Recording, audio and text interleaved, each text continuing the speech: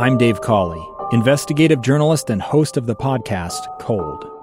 In October of 1985, a woman named Cherie Warren left work at a busy Salt Lake City office to meet her estranged husband at a downtown auto dealership. She never made it home. Cherie's car surfaced weeks later in Las Vegas. In the parking lot of a hotel casino. No one knows how it got there. Strange. It was strange. Both Cherie's estranged husband and her boyfriend raised suspicion for investigators. I kind of thought that he might have done something. But no arrests were ever made.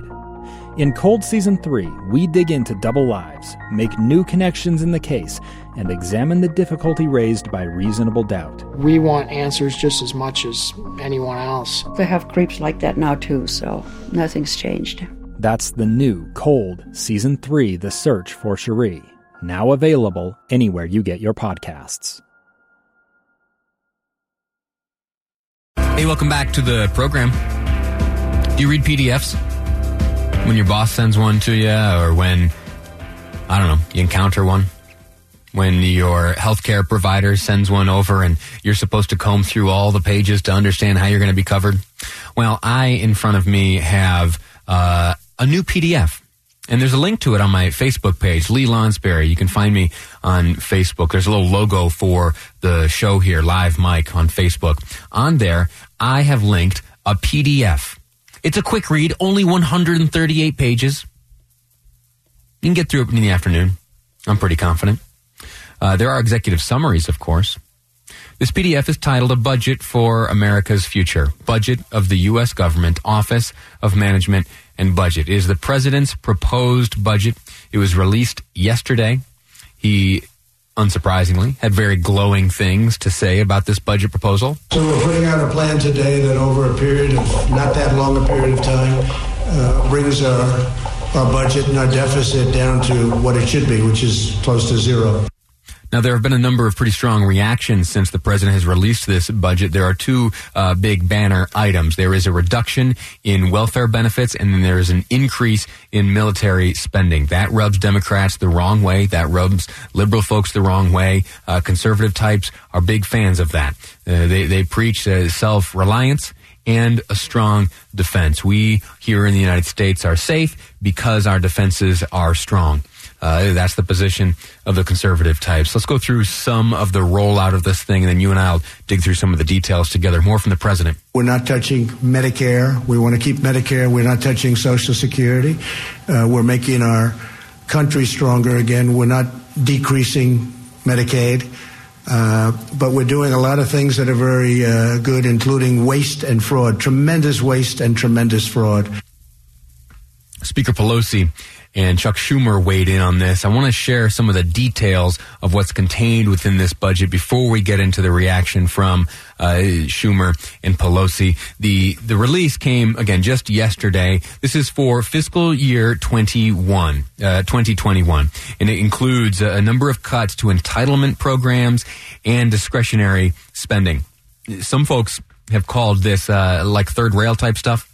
Anyway, the president for the last 3 years has avoided proposing significant spending cuts, with the deficit almost $1 trillion. I don't even know what $1 trillion is. I often make fun of the news outlets that will do the stack of $100 bills compared to, say, the Empire State Building is like $1 billion or something, and then 10 times around the moon, that's $1 trillion. I make fun of the folks that use those types of visuals to convey the amount of something or the immensity of a dollar figure. 984 billion, nearly $1 trillion. I don't really have a good concept of that, so I wonder how many times around the moon a stack of $100 bills would travel if there were $1 trillion of them. Anyway, the budget comes large.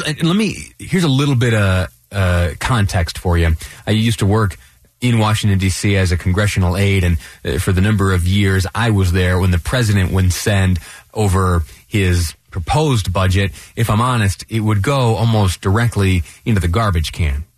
Here's why. Not because of any, policy attitudes about what it contained, but rather it's a toothless, nearly meaningless document. The president can't originate any spending measures. He can suggest them, sure, and that's all that this document is. This 138-page PDF I've got here in front of me, A Budget for America's Future. It is mostly symbolic. It means very little.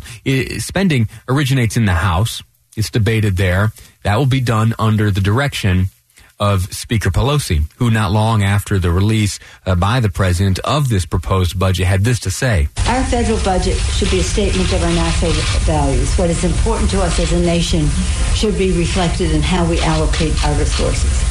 The budget, in terms of our legislative work, is the heart of the matter, where it all begins. And this is a heartless budget. The budget has a number of policy prescriptions contained within it. Namely, there is an immediate 5% cut to non-defense agency budgets passed by Congress and $700 billion in cuts to Medicaid over a decade. Now, you heard the president say that, in fact, I'm going to play that one more time. Here's what the president said about Medicaid. We're not touching Medicare. We want to keep Medicare. We're not touching Social Security. We're making our country stronger again. We're not decreasing Medicaid, but we're doing a lot of things that are very good, including waste and fraud, tremendous waste and tremendous fraud.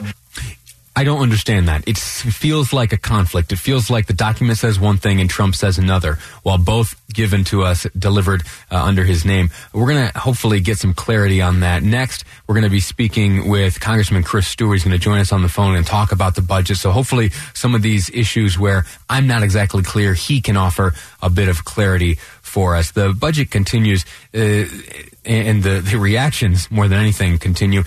Trump, he's proposed some adjustments to eligibility for Social Security disability benefits, and that may be getting some folks wound up. Now, I'm going to ask the congressman as well what this proposal could mean for you and me, if there are any cuts that will trickle down and find their way impacting your family's economy and mine. I don't yet see that, but I would also point out and remind you, excuse me, I coughed, but this time I pushed the cough button. Did you hear me rant about that yesterday?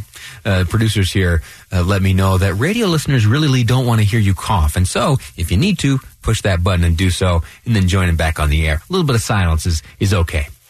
Anyway, back to the budget. The question of how it impacts us is of course, the most important one.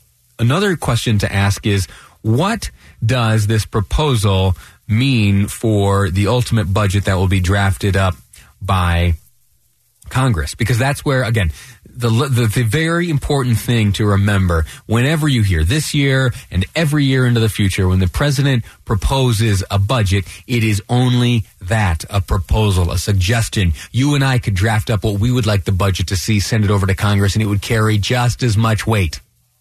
And so, as these budgets do originate in the House, all spending measures must originate in the House. I think the Constitution makes that pretty clear. That is under the direction of Speaker Pelosi. Now, ultimately, it will end up, maybe, in the Senate. And then we will see if the senators are able to, alongside their counterparts in the House, come to some sort of agreement that's acceptable to all involved and ultimately may receive the signature by the president. Now, so you understand, and you know this, and so forgive me if I'm speaking too basically, and if I've lingered into Schoolhouse Rock territory a little too much, but the budget under which we're currently operating has a deadline. And this is one of those deals where if we don't come to an agreement, we could face a shutdown of sorts. And think back to the last notable shutdown. It feels like an eternity ago, an absolute eternity ago. But it was just last week that we had the State of the Union. 1 year ago, when it was State of the Union time, that address had to be pushed back a little bit because we were in the midst of a shutdown. The government was shut down last year because we couldn't come to an agreement on the budget. We'll see how this plays out this year. And in the next segment, we're going to get to some more specifics. We're going to get reaction from Congressman Chris Stewart, who will join us here on this program. Before I cut you loose for a quick commercial break, though, I want to share with you what Chuck Schumer had to say in the Senate in response to Trump's budget proposal. President Trump's latest budget proposal is a blueprint for destroying America. One word, 9 letters, sums up the president's budget. HYP. O-C-R-I-S-Y. Hypocrisy. Hypocrisy. That's how Chuck Schumer labels it. We'll see how Congressman Chris Stewart labels it next here on Live Mike. I'm Lee Lonsberry, and this is KSL News Radio. A gun in the face. Then all of a sudden they all kind of lined up. They pointed their guns at me. And this is the point where I thought, I'm going to die today. Started 2 years of horror for an American in Venezuela. They said, you need to give us your phone and get ready because you're coming with us. I'm Becky Bruce, and I spent a year researching and piecing together Josh and Tammy Holt's story about their ordeal in a notorious prison. That's when everything started to turn bad. We had another pound on the door. Boom, boom, boom. And there was the police once again. You can binge all of the episodes of Hope in Darkness on KSLpodcasts.com or wherever you get your podcasts.